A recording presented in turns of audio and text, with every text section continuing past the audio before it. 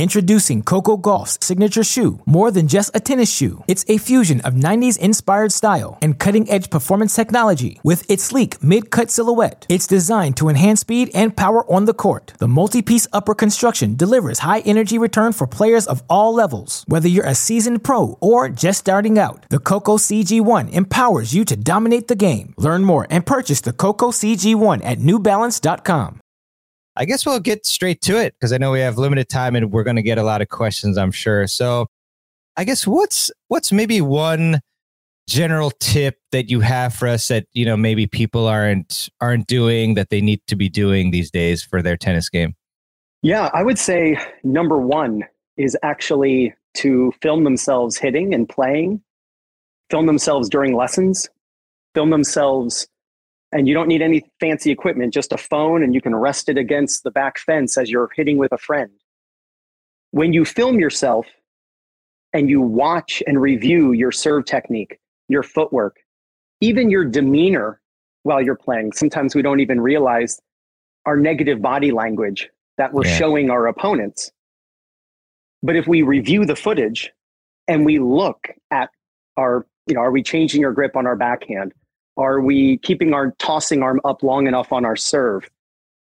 Mirban, I would say 2 years ago, I put up a story on Instagram with a question. And the question was, have you ever seen yourself on video playing tennis? Have you ever in a lesson been filmed, while you're hitting serves and the coach is filming you and then reviewing the footage and showing you, how you can improve, getting rid of the waiter's tray and everything. And less than half of the people responded with a yes. And so maybe that's skewed. Maybe the people who say no are more inclined to push the button. I don't know. But it really should be everybody reviewing themselves. So again, you don't need any fancy equipment. You simply need to just take your phone on a tripod, rest it against the ground, up against your tennis bag, and film yourself hitting with a friend. Film yourself shadow swinging. There's so many resources, Tennis Summit and the YouTube, and there's so many great resources out there. Why not take one piece of information, maybe in this, live stream that we're doing, take one piece of information, go out and just shadow swing it slowly, do it slowly. You'll learn faster if you process, and you'll process it faster if you actually shadow swing slowly, and review it and see if what you're doing matches what you learned. So you should have tons of videos in your camera roll on your phone of you playing matches, of you shadow swinging, of you hitting serves.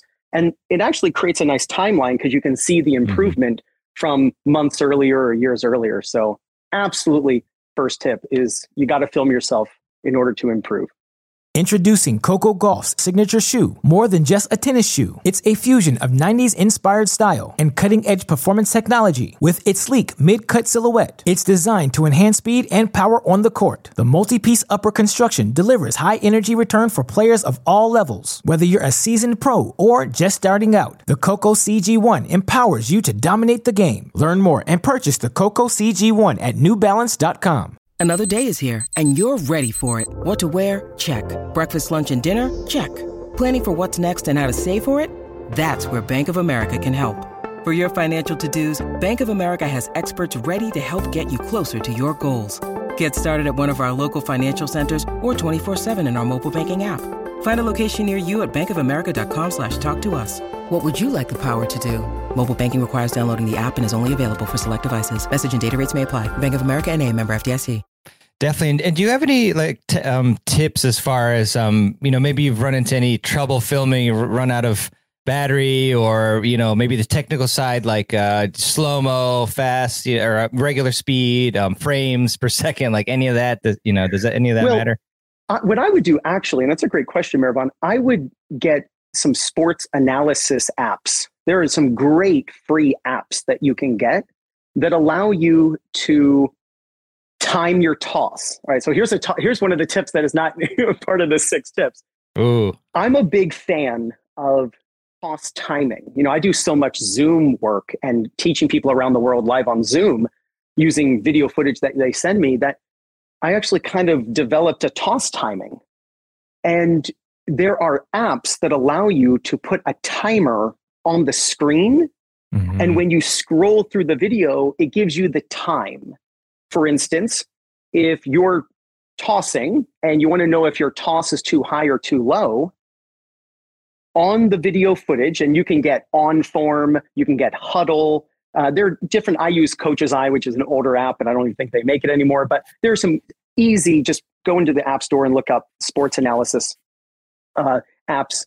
And with the timer, you just put the video in the app, and then when the ball is at the top of your head during your service motion as you're tossing, at that moment, start a timer and scroll and see how long it takes until you contact the ball. And the time should be between 0.6 and 0.9 seconds. You can actually quantify a toss based on the time, not just the actual height. For instance, JJ Wolf's toss timing, he's pretty low, is lower in that spectrum. It's 0.65.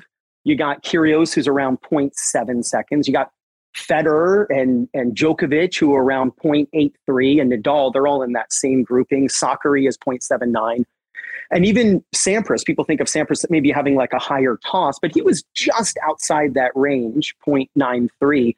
And this is, again, just something that you can check with your sports analysis app. So just go onto the App Store for your phone and just look up sports analysis apps. And there are great paid ones, there are great free ones, and just check to see if there's one where you can check the timer. And again, you can check your split step timing to see if it's coinciding with your brain and how fast you process, which is around 0.2 seconds. So you actually want to land your split step 0.2 seconds after your opponent hits, so that you're landing as your brain is reacting to the visual of the ball coming off the strings, so that when you land, you're pressing against the ground and you're so much faster in your first step. That's another tip. Don't land as the opponent hits.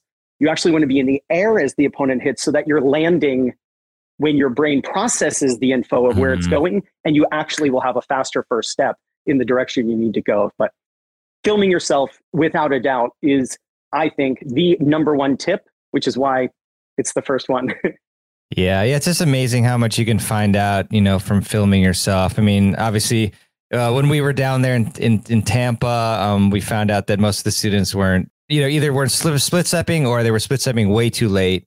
I've definitely found some technical errors, in my, my serve, for example, and back end and stuff like that, just from filming too. So definitely love that tip. Yeah. And let's see. So I guess, hey, Jay, look, how are you? Good to see you again. So let's go to another tip, and then hopefully we'll get some questions. And yeah, I mean, maybe give us a tip that we can use where, we can kind of increase our margin for error, perhaps. Yeah. So, Mirban, to consistency, there are 4 places you can miss, right? So let's say this is you, and you can miss in the net, you can miss long, you can miss left, and you can miss right. Well, it's not 25%, 25%, 25%, 25% when you look at the allocation and where the balls are actually going. The net is accounting for at least 50% of the misses that are occurring. So if you're looking for a great way to be more consistent on the court, and this is singles or doubles, always have in your mind an air target height that you are trying to make the ball pass over the net. I ask my students often, I say, what percentage of the time, and I would love if the viewers even could write in the comments, what percentage of the time when you're rallying, hitting forehands or backhands, whatever, playing a match, what percentage of the time are you aiming to a very specific height over the net? The answer should be 100%. I mean, that's what percentage of the time is LeBron James, when he shoots a basketball, trying to get it in the hoop? Well, that's obviously 100. And then we obviously fall short of that because nobody's perfect. But you should, in your mind, have an idea of how high over the net you're trying to make the ball cross. See, there are 2 targets on a tennis court. There's an air target above the net, court target. And the speed you hit the ball the spin you put on the ball plus the height the ball crosses over the net equals where the ball lands. And that recipe, you need those three ingredients, speed, spin, and height over the net to get the court target. And if it's like making a chocolate cake. You forget any of those ingredients, you don't end up with a chocolate cake. And so what I started doing with students, let's say they had a technical error, right? And they just swung like a forehand like this. They just swung straight across and the ball just buried into the net. I stopped Mirvan initially making a technical change. And I started asking them, hey, George, how high over the net were you aiming on that shot? I wasn't aiming to a specific height over the net. So if you're not making a specific dinner or a specific recipe, like how can you then want a specific result to come in at the end? So I think having in your mind an air target is the easiest way to become more consistent. At the club where I coached for 25 years, I would take helium balloons. I would just go to the grocery store and I would get a helium balloon on a long string. And I would tie the helium balloon to the net and it would float above the net. And I would have two students rally and try to hit the air target, that hit the physical balloon that's floating 3 feet above the net, 8 feet above the net. And people hear 8 feet, like, what? Isn't that too high? Well, isn't a lob going way up in the air? So get a really long string and have, your juniors, if you're a coach, lob back and forth. And understand that's how high, whatever, that you're trying to get the ball to go over the net. But consistency comes from hitting the net less. And hitting the net less comes from having an air target. To give you one more idea here on how to vary the air target. As you move forward, aim lower.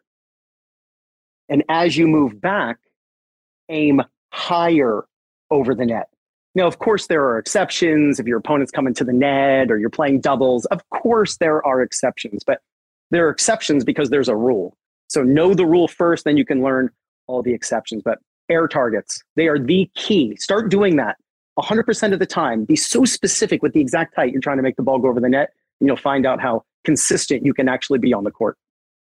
Yeah, that's awesome, Ryan. Appreciate it. And do you also kind of vary the net height, like as you move, like if you're hitting it to one extreme or the other, or from, absolutely. Yeah. So if I go over here, let me actually put it on this side. If I go over here and I want to hit the ball cross court, well, that's 82 and a half feet. So the court is 78 feet long, but in singles diagonally, it's 82 and a half. So you have that extra distance so you can hit the ball even higher. If you're way off the court, then you can hit really high to give yourself time to get back into the court. But those are all the, as you brilliantly said, those are all the exceptions. And there are a lot of exceptions, but you have to start out with the idea that you always want to have a height over the net. Yeah. Awesome. Awesome. Good stuff. So yeah, Linda says, great information, top notch. Awesome. Thanks, Linda. Jay Look says, coach's eye. And then we have Mr. Peter Freeman says, I want cake, coffee, and ice cream now. Jeez, what a glutton. Just kidding. And then he says, what if Mirvan is playing VR tennis? How high should he aim? More inside jokes. Oh, sorry, Ryan. I almost hit you. No, I have video of it. Don't worry. Oh, yeah. I recorded you. Man. Ready to blackmail me. Oh, my gosh. That's so funny. Good stuff. Good stuff. Cool. Well, we're getting more people in here, so that's great. In terms of single strategy, let's go with that first. What is one of your favorite tips for us with that? Involve your opponent when they come to the net. Okay. This completely changes the way people play singles, and it makes them not afraid of when their opponent comes forward. So we cannot keep our opponent from coming to the net. We just can't do it. So sometimes they hit an amazing shot. Sometimes they serve and volley. Sometimes we just hit short, right? We all hit short. So we hit short. The opponent is now coming in. I ask my students, what are the 4 shots you can hit when your opponent comes to the net? And they always say, down the line passing shot, cross court passing shot, and lob. They pick the 3 ways to avoid And they go, wait, there's a fourth? Oh, I guess you could just hit it right at them. Even though ding, ding, ding, that's actually the winner. Like that's the one you want to do. So what you'll find in recreational tennis is that when you involve your opponent in the point, your chances of winning go up. When you avoid your opponent when they come to the net, your chances of winning go down. Now, you want to be smart with this, and it's why I mentioned air targets first. Because when your opponent comes to the net, you want to figure out how to involve them in the point with a ball below net level or a ball that's way up in the air. And in fact, we talked about the timer on video analysis, Mirvan. I'm a big fan of trying to get lobs up in the air for 2.5 seconds. So when I do video analysis for people, they send me matches and we go through it and we do this stuff. It's super cool. And I'll look at, Susan or, Betty and they're playing doubles and they go for a lob.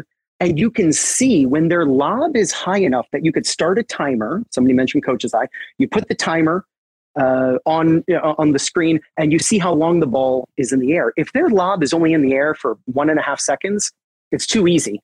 It's not falling at a fast enough rate due to gravity. But if you can get that ball up in the air 2.5 seconds, boy, the chances of them screwing up go way up. And forcing an error from your opponent is actually the number one way to win a point because it's repeatable. And you're not waiting for your opponent just to miss or you're trying to just crack winners all day long. So when your opponent comes to the net in singles, either hit the ball low right to them. Most of the opponents who we play do not split step properly, nor do they split step at the right time. So we can really jam it at their feet or at their knees and get them just to screw up half the time.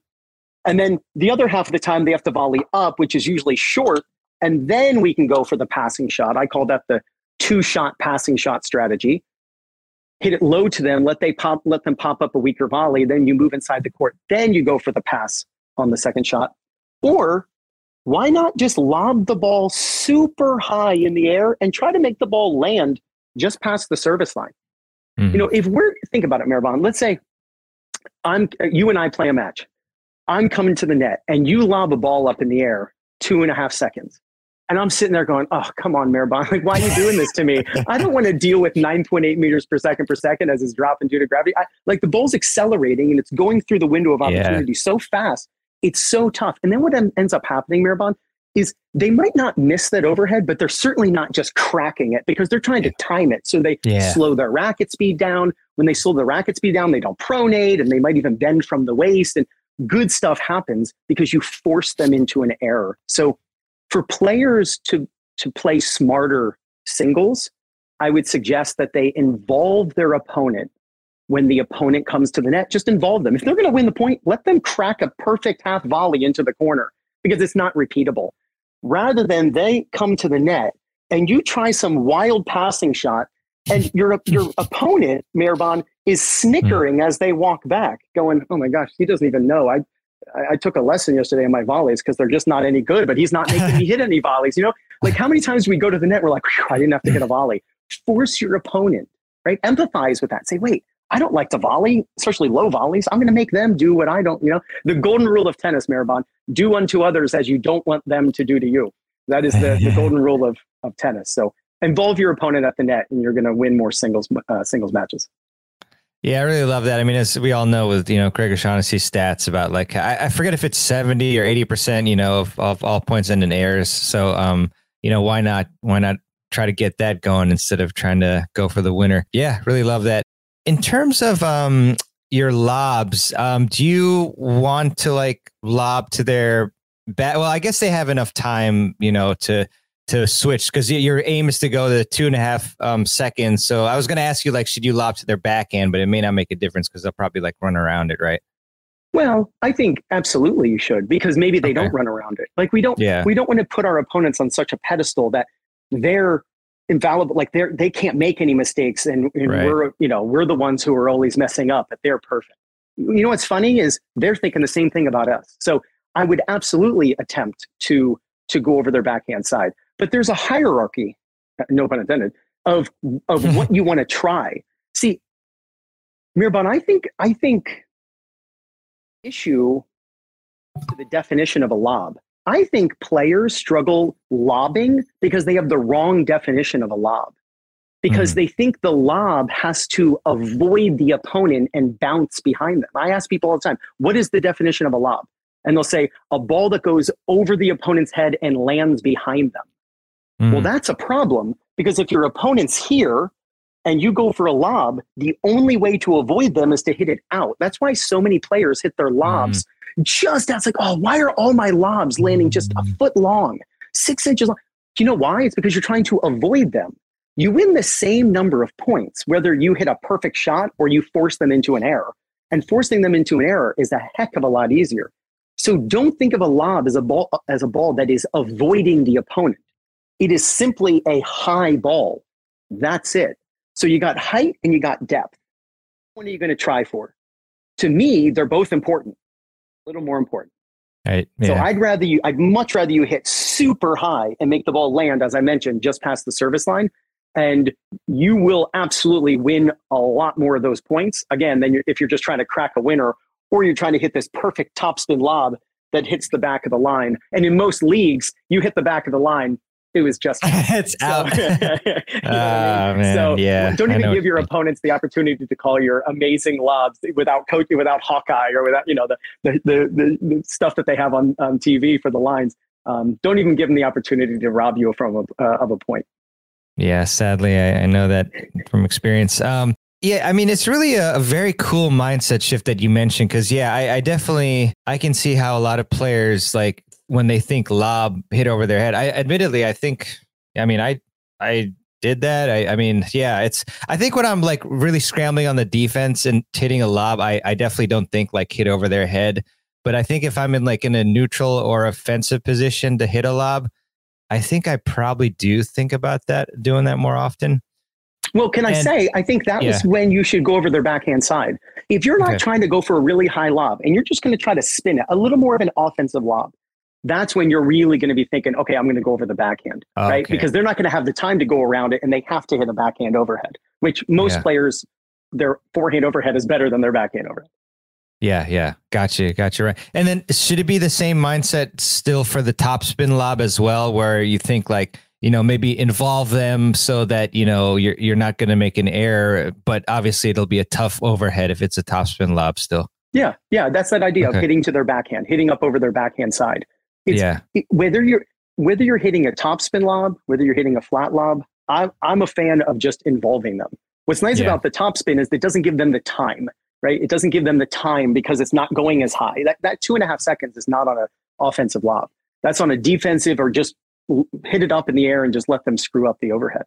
But when you're going to hit more of let's say it's a second volley, a third volley, now they're closer to the net, doubles, and somebody's closed off the net and they're susceptible. Well, then, of course, getting a ball up high, the fact that they're close to the net just means the ball's going to land behind them. But speaking generally, allowing your opponent to be a non-professional tennis player and allowing them to miss because of that, let's use the fact that we're not playing pro tennis players to our advantage and force them into that error. Yeah, no, 100%. Got some comments here. Jay looks says 100. I think that's referring to how much of the time do you think about hitting it, the height of your shot, which is very impressive. 100%. Wow. Craig, heavy topspin shot at them that will quickly dip on them. Very hard to counter the spin and put it back. Yeah. I mean, that's like a bread and butter for me, when I'm playing doubles. Let's see, Craig again. Benefit of going to backhand side with lob is if they run around it, they're also pulling themselves away from center of court and opens up more space for your next shot to them. That's very observant. Very good point. And then Jay, look, short ball to drop their feet at their feet when they come to the net, get a chance to hit an overhead. Yeah. Good stuff. Ryan, I think it might be a little too early for the people to ask questions, maybe. I don't know. In the AM, I mean. But I'm sure we'll get them soon. We'll get there. Yeah, no problem. Yeah, but yeah, this is a really good one. I think if you just implement this alone, you're going to win a lot more points. So I love it. So we've done a singles tip, Ryan. How about we shift over to maybe your favorite doubles strategy tip? Sure, that's a great idea. So I'm a fan of really simple strategies. And I think the simplest when it comes to doubles is to simply hit the ball to the opponent who is standing where you're standing. Hit the ball to the opponent who is standing where you're standing. Let's go over this. Your job in the back is to prolong the point. Your job is to keep the point going. We know you mentioned Craig O'Shaughnessy. When you're playing doubles and you end the point with your shot as a baseliner, you only win the point 25% of the time. It's why when we crack a winner down the alley, it feels so good because it doesn't happen more than it happens less than it doesn't happen. So it's why. So it's a low percentage shot. So when you're in the back, your job is to keep the point going. And you do that by hitting it to the other team's back person. So we say your job is to prolong the point. You want to hit it to the other team's prolonger, right? The person who's prolonging the point for the other team. Well, when you're at the net, your job is to end the point. When you're at the net and you end the point, you win the point 65% of the time, 66% of the time. So when you're at the net, you end the point. Here's the issue with being at the net in doubles. We think a little bit like a singles player sometimes, and we look for open court. Now, in doubles, they've doubled the number of people on the court versus singles, but they have not doubled the size of the court. So there isn't as much open real estate. Right. So here is an incredibly simple way to think of it. When you're at the net and the ball comes to you, hit it hard at the feet of the opposing net player. What I typically see is players going to the middle. And it makes a lot of sense on a board, or it makes sense on paper. It makes sense on a strategy board. Oh, you just hit it through the middle. Well, this person's well aware of that. And when you watch doubles and a ball is hit through the middle, what ends up happening is this player goes and gets it, they prolong the point, and you squander the opportunity to win the point. So what I would rather everyone watching do is when you're at the net, just aim for the feet. You're not trying to hurt anybody. I tell people, try to untie your opponent's shoes with your shot. You want to aim for their feet, and the chances of winning go way up. Doubles is not a game of keep away. It's not a game of keep the ball away from your opponents. It's a game of hit to the correct opponent. Now, there are exceptions. Let's say you have a low volley. Let's say you serve and volley, and you're coming forward and you have a low volley. That's an exception. You're at the net. You don't want to pop it up to the net person who has a strong shot.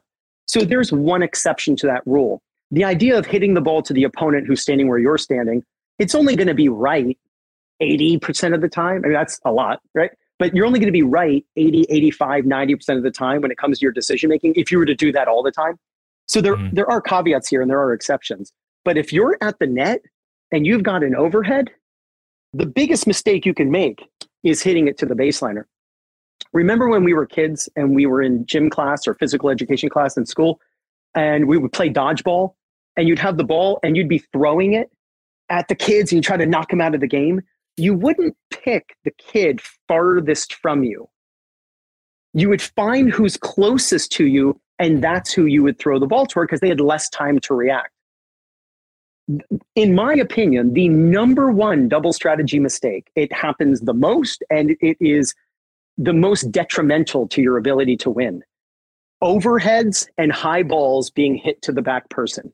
Because when I gave that example of throwing the dodgeball to the kid farthest from you, whenever I mention that to people, they always chuckle. They're like, oh, why would I ever do that? That's what people do in doubles. They have overheads and they think open court because we're so focused on where's the open court. You don't want to hit open court in doubles.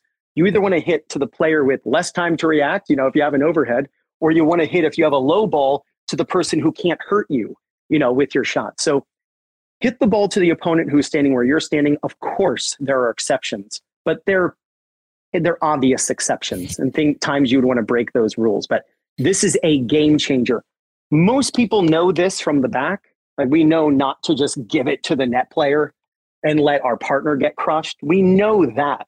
But at the net, we tend to still hit to this side, and you're better off just hitting it to the feet of the person. Hit it at the feet of the person who's closer to you, because they have less time to react.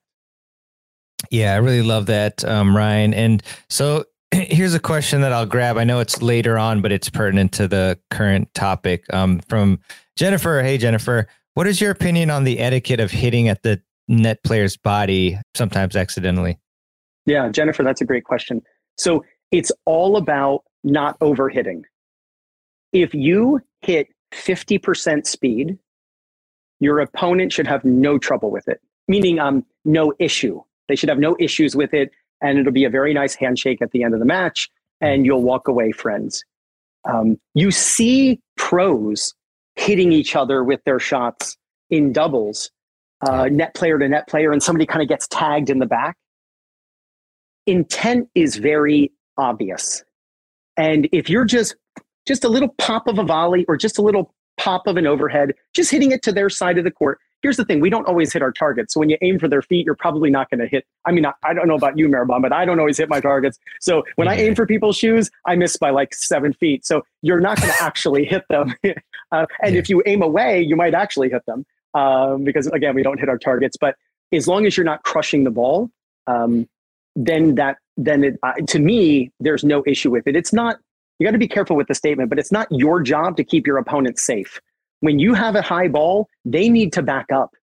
Like, you know what I mean? Distance equals time. Like they need to give themselves more distance so that they can get more time to react to your ball.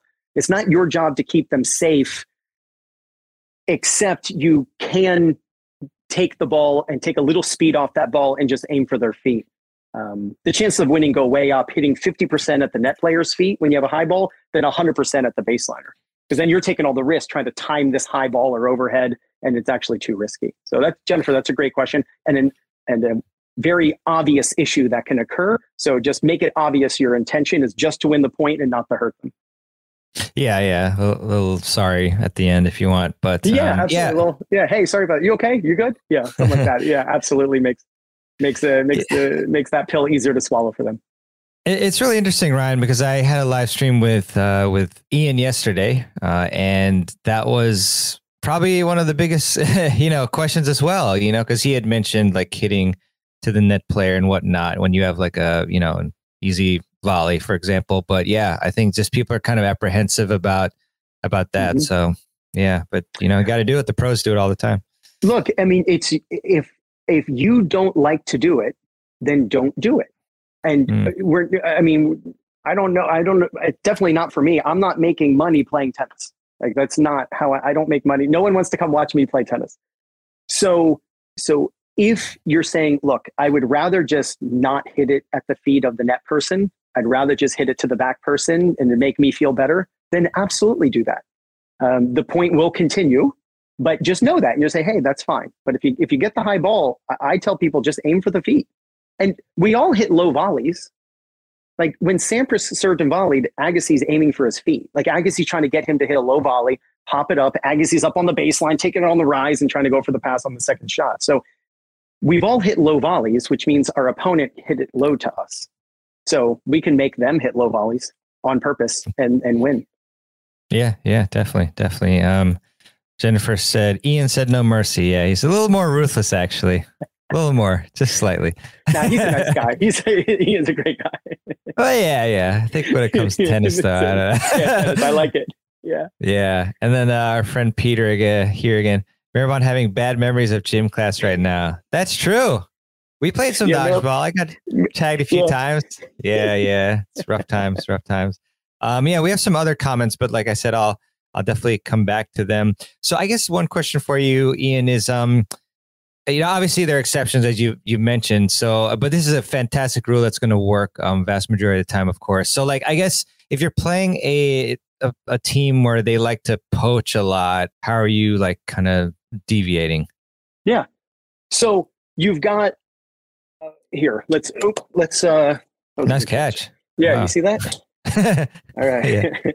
44 going on 14. I like it. All right. Yeah. I still got my reaction time. All right. So here's this is you. And let's say this opponent is very aggressive cross court. This can cause issues. A great question. This can cause issues for this player. They may not feel super comfortable going down the line. Again, it can be a low percentage. If they are someone who likes to poach a lot, I would, in between points, just whisper. And I'm a big fan of this. You got to talk in between points, right? But I would say, hey, I'm going to hit it down the singles line. When you're going to aim down the line, don't aim for the doubles line. Aim for the singles line. Give yourself margin. And you can say, hey, watch out. Maybe wait in the middle of the box. I'm sorry, in the middle of no man's land instead of on the line. And this person's heavy making this move and making this poach or making this pinch to try to upset your return. Just aim down the singles line. Another thing you can do is to lob. But remember, the definition of a lob is not a ball that goes over someone's head. It's just a high ball. One of the reasons, going back to that idea, Mirban, one of the reasons that is so important is we have to understand that a cross-court lob is a great strategy. Your opponent cannot grow. They can't get taller. They can run left and right. So what ends up happening is you get this person, let's say this is you, Mirban, and you're returning, and this person's just causing all problems, and you're trying to avoid them. And what always happens? We end up hitting it wide because we're trying to avoid them. Well, when I say, and for the players watching, when I say, hey, try a lob to avoid the person, we immediately think down the line. We immediately think, oh, the lob has to go down the line. Why? Because a lob has to go over someone's head. But we know that's not true. Right. A ball doesn't. You ever seen two 12-year-olds playing in the finals of a tournament, and you're like, wow, we're gonna be late for everything. Like, this match is gonna last 7 hours because they're just lobbing back and forth from back at the fence, lobbing back and forth. So I would recommend lobbing cross court. You have all of that extra distance, and it doesn't have to be a perfect lob that goes over this player's head. Then your partner gets crushed because net players aim for net players.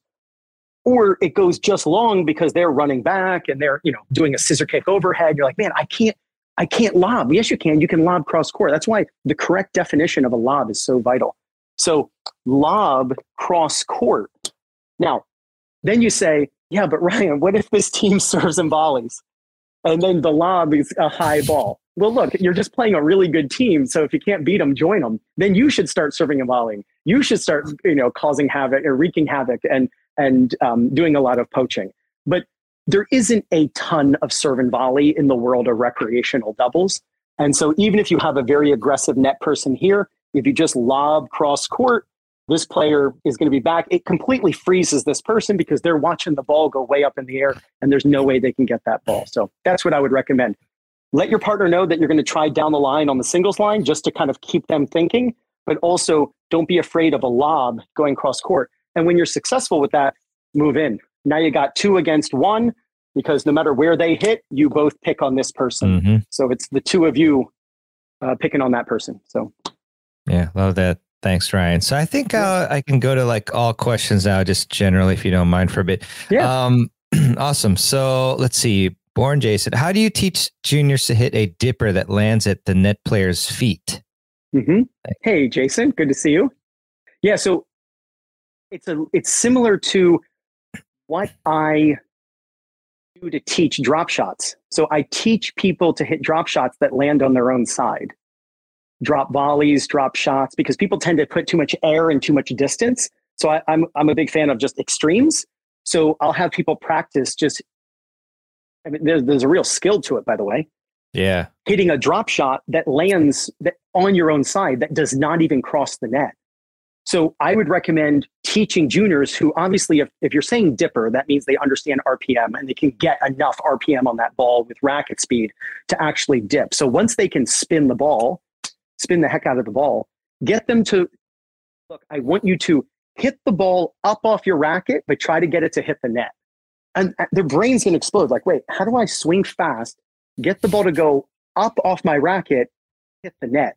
You know what they'll do, Mirban? They'll hit a perfect shot right at the feet because they're going to be so extreme with the spin allocation. So your racket speed is allocated into ball spin and ball speed. And it goes like this, right? And so as you hit more spin, the ball travels slower and vice versa. So when you are swinging really fast and leading with the edge, let me grab my racket.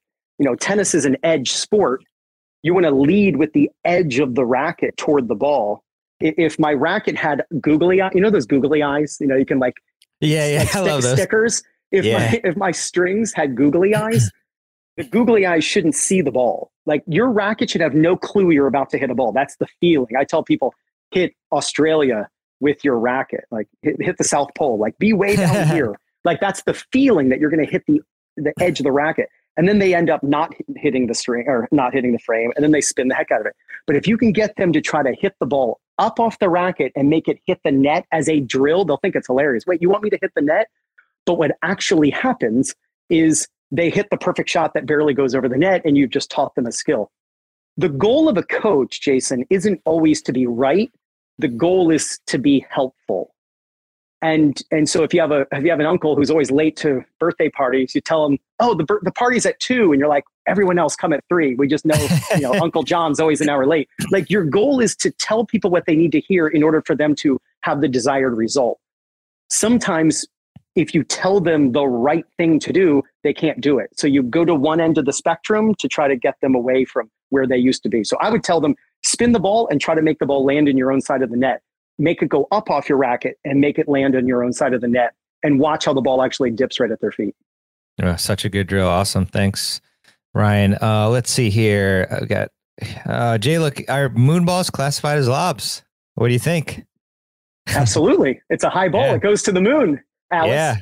Yeah. I mean, it's going way up in the air. That's a lob. Yeah.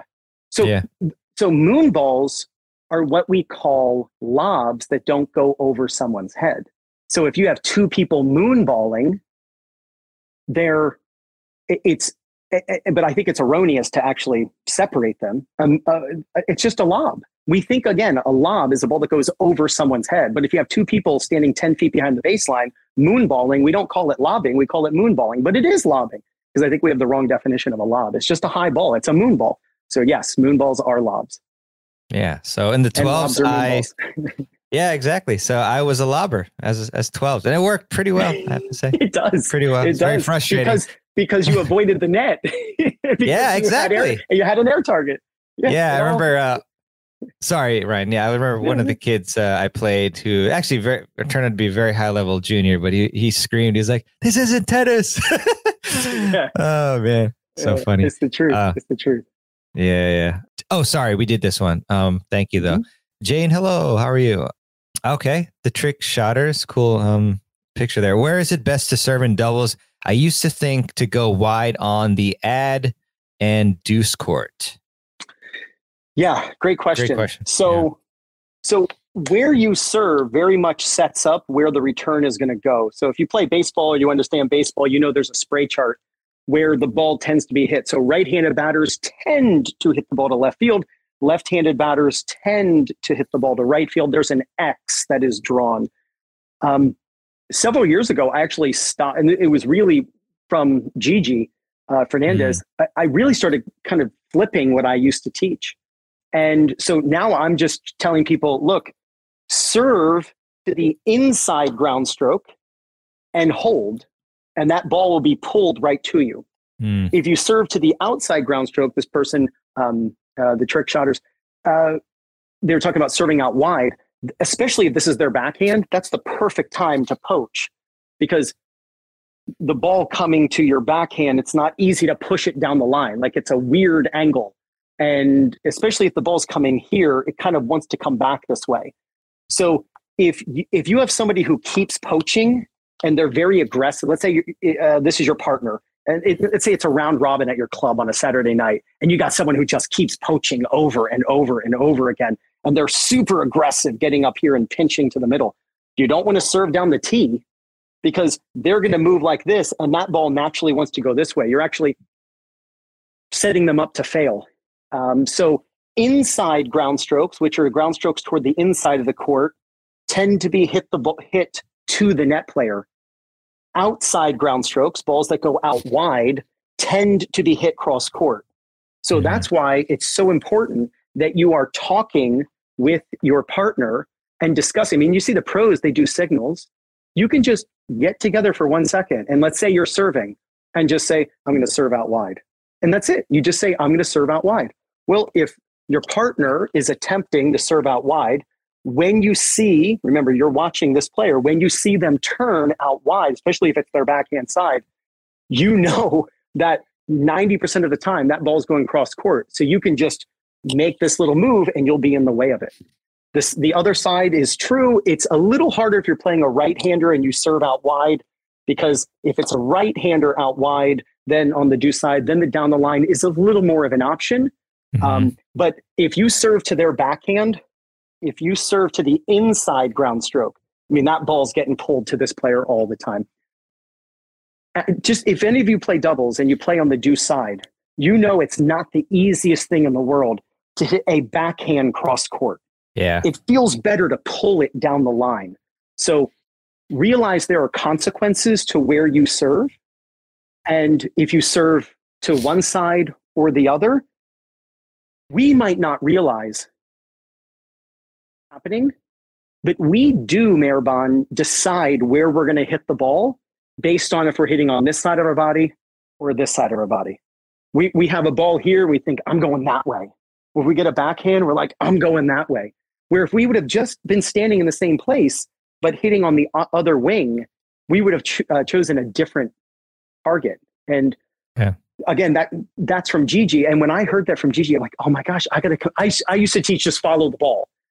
Like if it's down the tee, you go like this. And it never occurred to me. So a few years back, I was like, I'm scrapping that. I am not teaching that anymore, because what Gigi is saying, I think she has some experience in it. What she's saying made total sense. And I just flipped what I started teaching. And it has made all the difference in my students. And I love that about you, Ryan. Always, trying to improve and, when you learn something that's different from what you're teaching, and it makes sense, you keep at it. You change instead of like just sticking with, for ego and stuff, which happens. So everyone, we need to move on to the next couple, and then I'll come back to questions. But just an aside that Ryan does do a lot of Instagram live, so you should definitely follow him on Instagram, and then you can, I think, ask questions when he does lives there. But we'll try to get some more questions in if we can. So, Ryan, how about let's do a technique tip, maybe ground strokes, let's say. What do you have for us? Mehrban, on the forehand, I want people, and again, this is why you have to film yourself. I want people to wave to the opponent with their non-hitting hand as they're striking the ball. So on your forehand, and we see video after video, I make a ton of videos on YouTube about this topic, but we see video after video about rotating the hips. And we think of it as, well, the body turns, and that's what pulls the racket. And if you're loose enough, that's when the butt cap's going to point at the ball, and you get some lag and pre-stretch in the forearm. But there's another piece of advice that you greatly benefit from, which actually unlocks the ability to turn the hips. If you look at different levels of play, you can see, Mehrban, a correlation between the height of their non-hitting hand at contact and the level of that player. The higher the level of the player, the higher their non-hitting hand. Like any rule, there are always exceptions. The lower the non-hitting hand is as they're striking the ball, the lower the level of the player. If you went to Vegas and you just started betting on that, you would walk away with an entire casino, because you're gonna be a billionaire. Because when you are hitting a forehand, if we just think about like basic technique, best to take the racket back if you can help it with both hands, right? Whether you just kind of turn and give two high fives, or you truly take the racket back with both hands, it's good to take the racket back as a unit turn. But we really want to be careful about what we do with this non-hitting hand. After you take the racket back with both hands, or it just goes with it, as the racket drops, the non-hitting hand should clear out of the way, almost like you're pushing someone out of the way who's, impeding your view of seeing over the court or over the net. So when you hit a tennis ball, We want to, as the racket drops, start clearing this hand and at contact, look like you are waving. So when you film yourself hitting a tennis ball, stop. Again, that's tip number one, film yourself. Stop the video at contact and look at the height of your non-hitting hand. I'm willing to bet if you are struggling rotating your hips, then you are most likely keeping your non-hitting hand down. There are players, especially beginners and some intermediates, who look like they're hugging themselves as they're hitting the ball. They look like they're in a straitjacket as they're hitting. That player is hugging themselves, which creates a zero net force. Your arm's going this way, this arm's going this way, your hips have no idea who to listen to, and you can't turn your hips. So if we can move this non-hitting hand out of the way, it clears a path for the hips to turn, which brings the arm through, which points the butt cap at the ball, which allows for racket acceleration. So turn with both hands and then wave to the opponent. You look at Leighton Hewitt. Leighton Hewitt is one of the best examples. Look at a Leighton Hewitt forehand and stop the racket at contact. And you'll see, there it is. You'll see the non-hitting hand waving to the opponent. When he's striking the ball, his non-hitting hand looks like he's waving to the opponent. You can see Novak Djokovic doing the same thing. Novak, when he's hitting the ball, waving to the opponent. I will put a hula hoop over people's arm or under people's arms just to keep it up so that they can't drop it. You want to turn with both hands in the forehand, but then wave to the opponent. Now, after that, I teach catching just as a way to make sure that you waved. But if you wave and the ball's already gone and you drop this arm, I mean, it's okay because the ball's already gone, but I would just teach you to catch kind of that Sampras style or Serena Williams style. They were pretty good at tennis, where you're catching the racket. Dominic Thiem does that when he's practicing. But look at your non-hitting hand at contact, and the quality of your forehand will really correlate with the height of your non-hitting hand. The better players, non-hitting hand is high. The newer players to the game have their there it is. There's Novak Djokovic looking like he is waving to the opponent at contact. It is this little thing. You ever like bought a car or something, and all of a sudden you start noticing that car. You're like, oh, I didn't realize how many Volvos there were on there. Like you start noticing that car more because you're keyed in on looking for it. They're always showing slow motion during matches. You know, like after the point is over or whatever, as they're going to a commercial break, they'll show a slow motion shot, or just go on YouTube. Watch how the players look like they're waving to the opponent with their non-hitting hand at contact. It is the catalyst that actually clears the path to allow the hips to actually turn. So it's super, super important. And you can learn it in an instant, and it instantly makes your forehand better because you can turn your hips. Yeah, such a good tip. And I was joking with Ryan yesterday. Just think about Leighton Highwit. So bad. Sorry. So bad. Oh boy. I apologize, everyone. That's right. Ryan, awesome tip there. Love that. And when I looked at a picture of myself in college, actually, that people were making fun of, I actually was waving. So I was very happy to see that. But yeah, we definitely should move on maybe to your sixth tip. And let's do like one more technique tip, maybe. Got it. Well, we're always going to save it best for last. The birthday hat. So please go out and practice hitting serves with a physical birthday hat. So I came up with this in 2014. I was teaching a bunch of 8-year-olds, and I still remember, it was a Thursday class, 4:00 Thursday class, and they were all doing the classic, waiter's tray.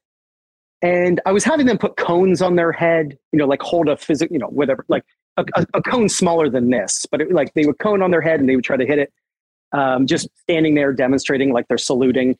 And I told them, I said, look, unicorns cannot serve correctly. In fact, if I write a book, that's going to be the title. Unicorns cannot serve correctly.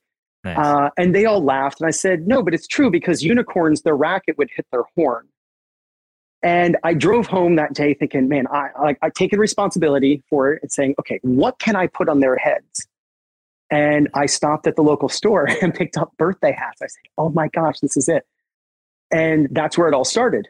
And the birthday hat forces, if you can't imagine it, you have to actually wear a physical birthday hat. The birthday hat moves the racket from front to back, or what you'll hear from like OTI, right? They'll online tennis instructor. They'll talk about right to left. This movement. We're trying to stay away from the waiter's tray, and having a waiter's tray means you cannot move the racket like a lasso, which is a circular movement. There's 360 degrees of movement that we want on a serve. The serve is circular. It's not put it down your back like it's in a backpack and then go up to the ball.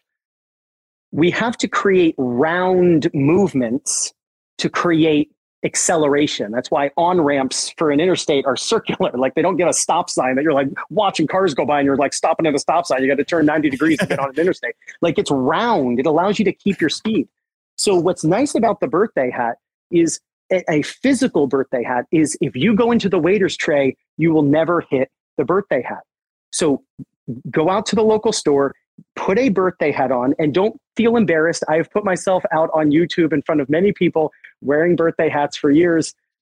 And just teach yourself to, with the strings pointing down and you can put a ball in the throat of the racket, just teach yourself to knock the birthday hat off of your head. My favorite player of all time, Pete Sampras, did not hit the birthday hat. You look at Shapovalov, he does not hit the birthday hat. And that's okay because they're not going into a waiter's tray. Their racket comes around.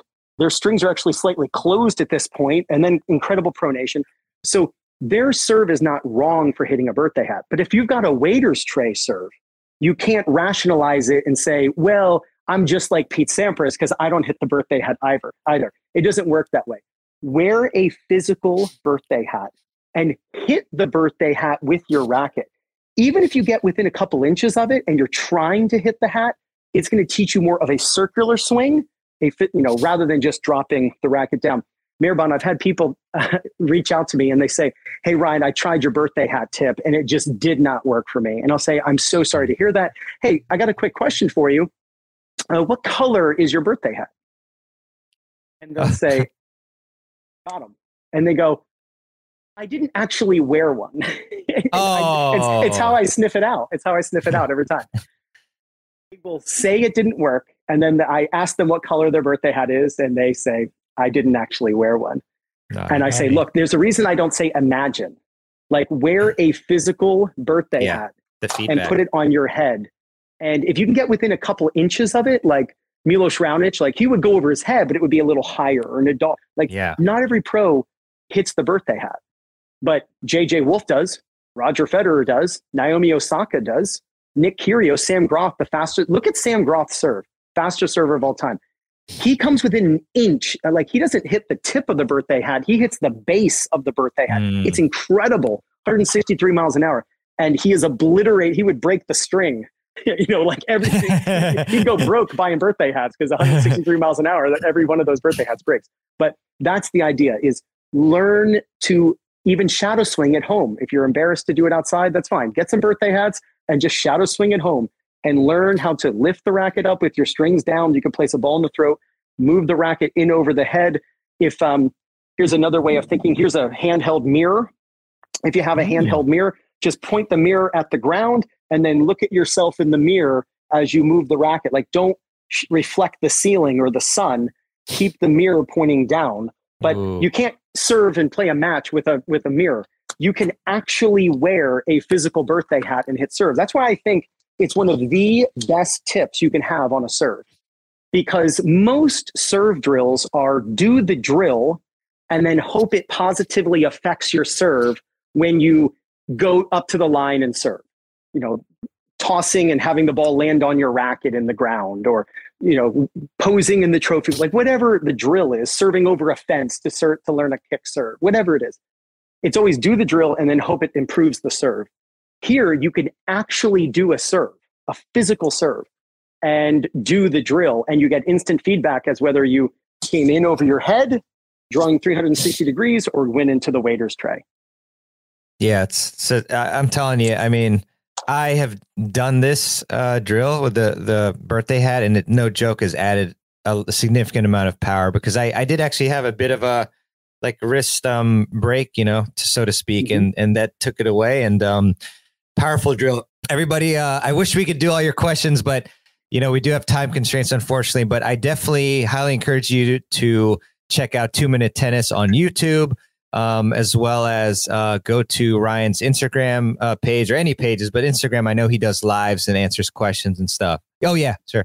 Can you do 10 more minutes? Oh yeah, I can, if you can. Is that okay? Yeah. Okay. Oh, great. Yeah, oh, awesome. I really appreciate it. Let's knock this quick one out. I think the answer is clear for us. So do you get a deeper racket drop if you're doing a birthday hat movement? Great question. Okay. So to me, the racket drop, so the answer to that question is absolutely. Yeah. The racket drop, Susanna, is created by two things. One, the elbow driving up and leg drive. So the elbow driving up is what drops the racket. I gave a lesson to a guy in London yesterday on Zoom. He sends me videos of his serve, and I put him side by side. He can see himself on the screen, and I'm putting him side by side with Felix Auger-Aliassime and Roger Federer, and it's really cool.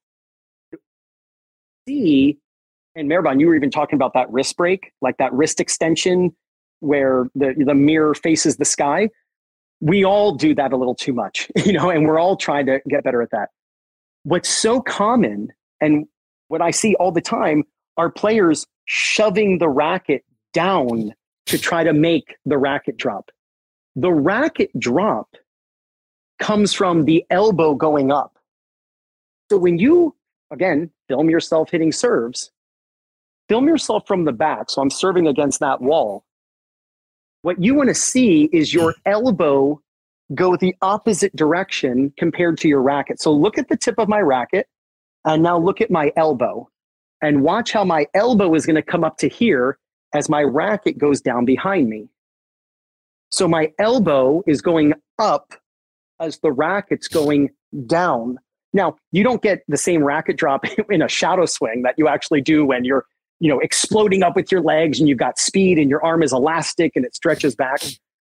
The birthday hat absolutely allows for a racket drop, but the birthday hat doesn't actually have anything to do with the racket drop.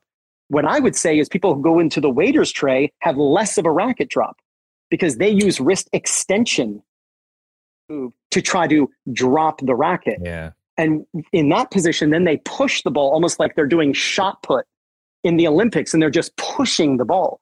We want to drive the elbow up. So the racket passes in over the head, and then you drive the elbow up. And the elbow driving up is how you get that circular motion that I talked about, that 360 degrees. So Kyrgios has a racket drop, and JJ Wolf has a racket drop, and Naomi Osaka has a racket drop, and Sam Groff and John Isner. They would all hit the birthday hat. So if you're hitting the birthday hat, but you don't have a racket drop, it has nothing to do actually with the birthday hat. Pay attention to the elbow. You want your elbow on the serve to get higher than your hand. And there's no better example than Felix Auger-Aliassime. You watch him in slow motion, and his elbow is higher than his hand. He's so elbow dominant in the motion, where most players, if you look at their hand versus their elbow, their hand stays above their elbow. They drive up to the ball with their hand, where what we want is birthday hat, and the elbow makes this move. You want to elbow someone behind you. Vic Braden came up with that 50 years ago.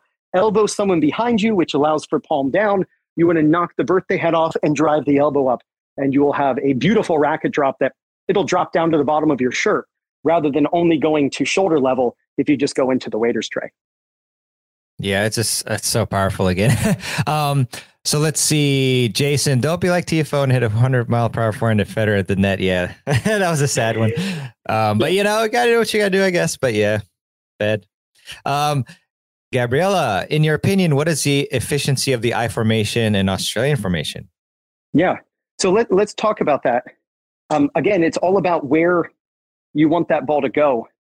There's a group of women who I taught last year, and they actually won the 4-0 national championship out of Northern California. And I was giving the team Zoom lessons. And the I formation was something actually that we talked about. And so let's say this is you, and I'm not a team who necessarily likes the squat. I'm not a coach who necessarily likes the squatting. I think the squatting, especially for older players, it's not easy to get down like this and you see them serve over the head. Like, I'm not a huge fan of that. I know that my knees are not going to get me, exploding up very fast. But what I'm a fan of is this. If you're going to get in this position, I tell people, whether you're going to straddle the line, whether you're going to be slightly over, maybe put your right foot on the line. What I like to tell people is serve to the outside, because the ball wants to go cross court. They're going to get the ball, and then you can take it right at this person who has no time to react. So what people do is they'll get in this position and then they'll serve to the inside ground stroke. And the ball just gets pulled over here. And then you're like, oh, I can't get it. And then you're scrambling. Use the fact that there's a spray chart in baseball. We can predict where the ball is going to go. In fact, talking about baseball, pitchers can actually, pitch inside or outside to try to coax the batter into hitting to a particular side for the strategy of baseball. It's the same thing. If you want to use this strategy, let's say this person has an amazing cross-court backhand return, or maybe they're lefty and that's their forehand. You're like, man, that is so difficult to deal with. Put this person in the middle of it, put this person here, and then serve to that ball. And then if they try for that, boom, you get them here. And then at least they're just going down the line. The moment you serve, you come over, you would hit down the line, because when you're in a situation where it's one up, one back versus one up, one back, but the net players are on the same side, these net players should basically straddle the center service lines and try to poach while there's a down the line singles rally. Both of these players are trying to poach this ball, trying to get it. But I'm a big fan of offsetting and making a different strategy. But I would tell you, it's really important that you understand the consequences of serving to the inside ground stroke, because is going to be hit away from you, and it's going to make you as the server have to pull way off the court, and it's just not in your best interest. Serve slightly to the outside. That'll force them to actually hit it right to your net person. Just the way our arms work, it'll be pulled right to here, and then you go right to that person's feet. Awesome. Thanks, Ryan. So let's try to sneak one more in and go to someone who hasn't asked a question yet. So Perry, nice suit and tie there. When you commit to poaching a serve return, do you hit the ball on the run, or do you need to plan on a pause, perhaps just before opponent makes contact, to make a quality volley? Oh, no, you'll be hitting on the move. Absolutely, you'll be hitting on the move. So you don't want to move to the volley. You want to move through the volley. So the volley is like a finish line. Usain Bolt doesn't stop on the finish line, because you have to slow down before you get there to do that. So you want to move through a volley. So what I tell people is, if you're going to do a poach, right, and you like put signals behind your back, first off, remember, serve out wide, because that means the ball is more likely to be hit cross court. When you serve to this person's out wide shot, they're thinking, pull it cross court. It's just the way our arms work. Our arms are a radius that wants to go around our body. And so the ball wants to get pulled this way. So you're coaxing them and fooling them into just hitting it right to the poacher. That's why you don't want to hit this way, because as a returner on the ad side, you get a forehand, you might want to go down the line and you're running away from that ball. So serve to the outside. What I tell people is, the moment the ball lands and the ball lands and you see that they're going to be hitting a backhand, once that ball lands, you can just start to move. And as soon as the serve goes, then you can start making that move as well. Your opponents aren't as aware of what's happening as we think, and we don't have to put them on a pedestal. So people say, yeah, but if I serve to Gary, as soon as I serve, if I start running, oh, he knows what I'm doing. Well, who cares if he knows what you're doing? If you serve it to the outside and this guy, your partner, has got the cross court and you've got the down the line, everything's covered. But at least you're making them think about what you're doing, and they can take their focus off of the ball. So as soon as the ball lands, just move. And if the ball is hit cross court and you've got a hit on the move, you hit on the move. Think about it when you're, Perry, think about it when you're in your car. When you slam on the brakes, the front end goes forward and down. Right? So everything goes down and collapses. So if you're running and then you pause just before you hit the volley or as you hit the volley, we bend from the waist and we go forward and down, and we dump the ball in the net. So when we're running through a volley, it's like having your car on cruise control. Everything smooth and is balanced, and your spouse might fall asleep because you're on cruise control. But if you're just like brake, brake, acceleration. Like everyone's like, whoa, what is going on? That actually happens with your, that nobody can sleep in the car because you're just hitting the brakes constantly in the gas. That keeps everything off balance. Moving doesn't mean off balance. It's the changing of the speed, whether slower or faster, that, acceleration and braking that actually makes us off balance. So I would split, right? You see the ball is bouncing and you just go. And by the way, when you poach, don't think, oh, it's going to be on this side. When you poach, keep your racket in front because you might have to hit a volley on the side actually where you were leaving in case they tried to hit behind you or they did hit behind you. So stay in the ready position as you poach across. And when you poach, you just move forward at an angle, get slightly closer to cut off, a perpendicular path, the direction the ball is going. It'll be the shorter distance to that ball. And then move through the volley. Move through the volley and you'll be on balance. It's when you try to stop when you volley that you actually fall off balance. Awesome, Ryan. This was amazing. I really appreciate it. I'm just going to go real quick. Number 1, film yourself playing. Number 2, use air targets. Number 3, involve your opponent. Number 4, hit the ball to the opponent who is standing where you're standing. Number 5, wave to your opponent. That's technique, obviously. And number 6, hit the birthday hat on your serve. So, Ryan, thank you so much for your time. Look forward to next time. And everybody, again, check out Ryan's YouTube channel, Instagram. A lot of great questions. I'm sorry we can't get through them, but go on the Instagrams for Ryan, ask them there. And we'll see you next time.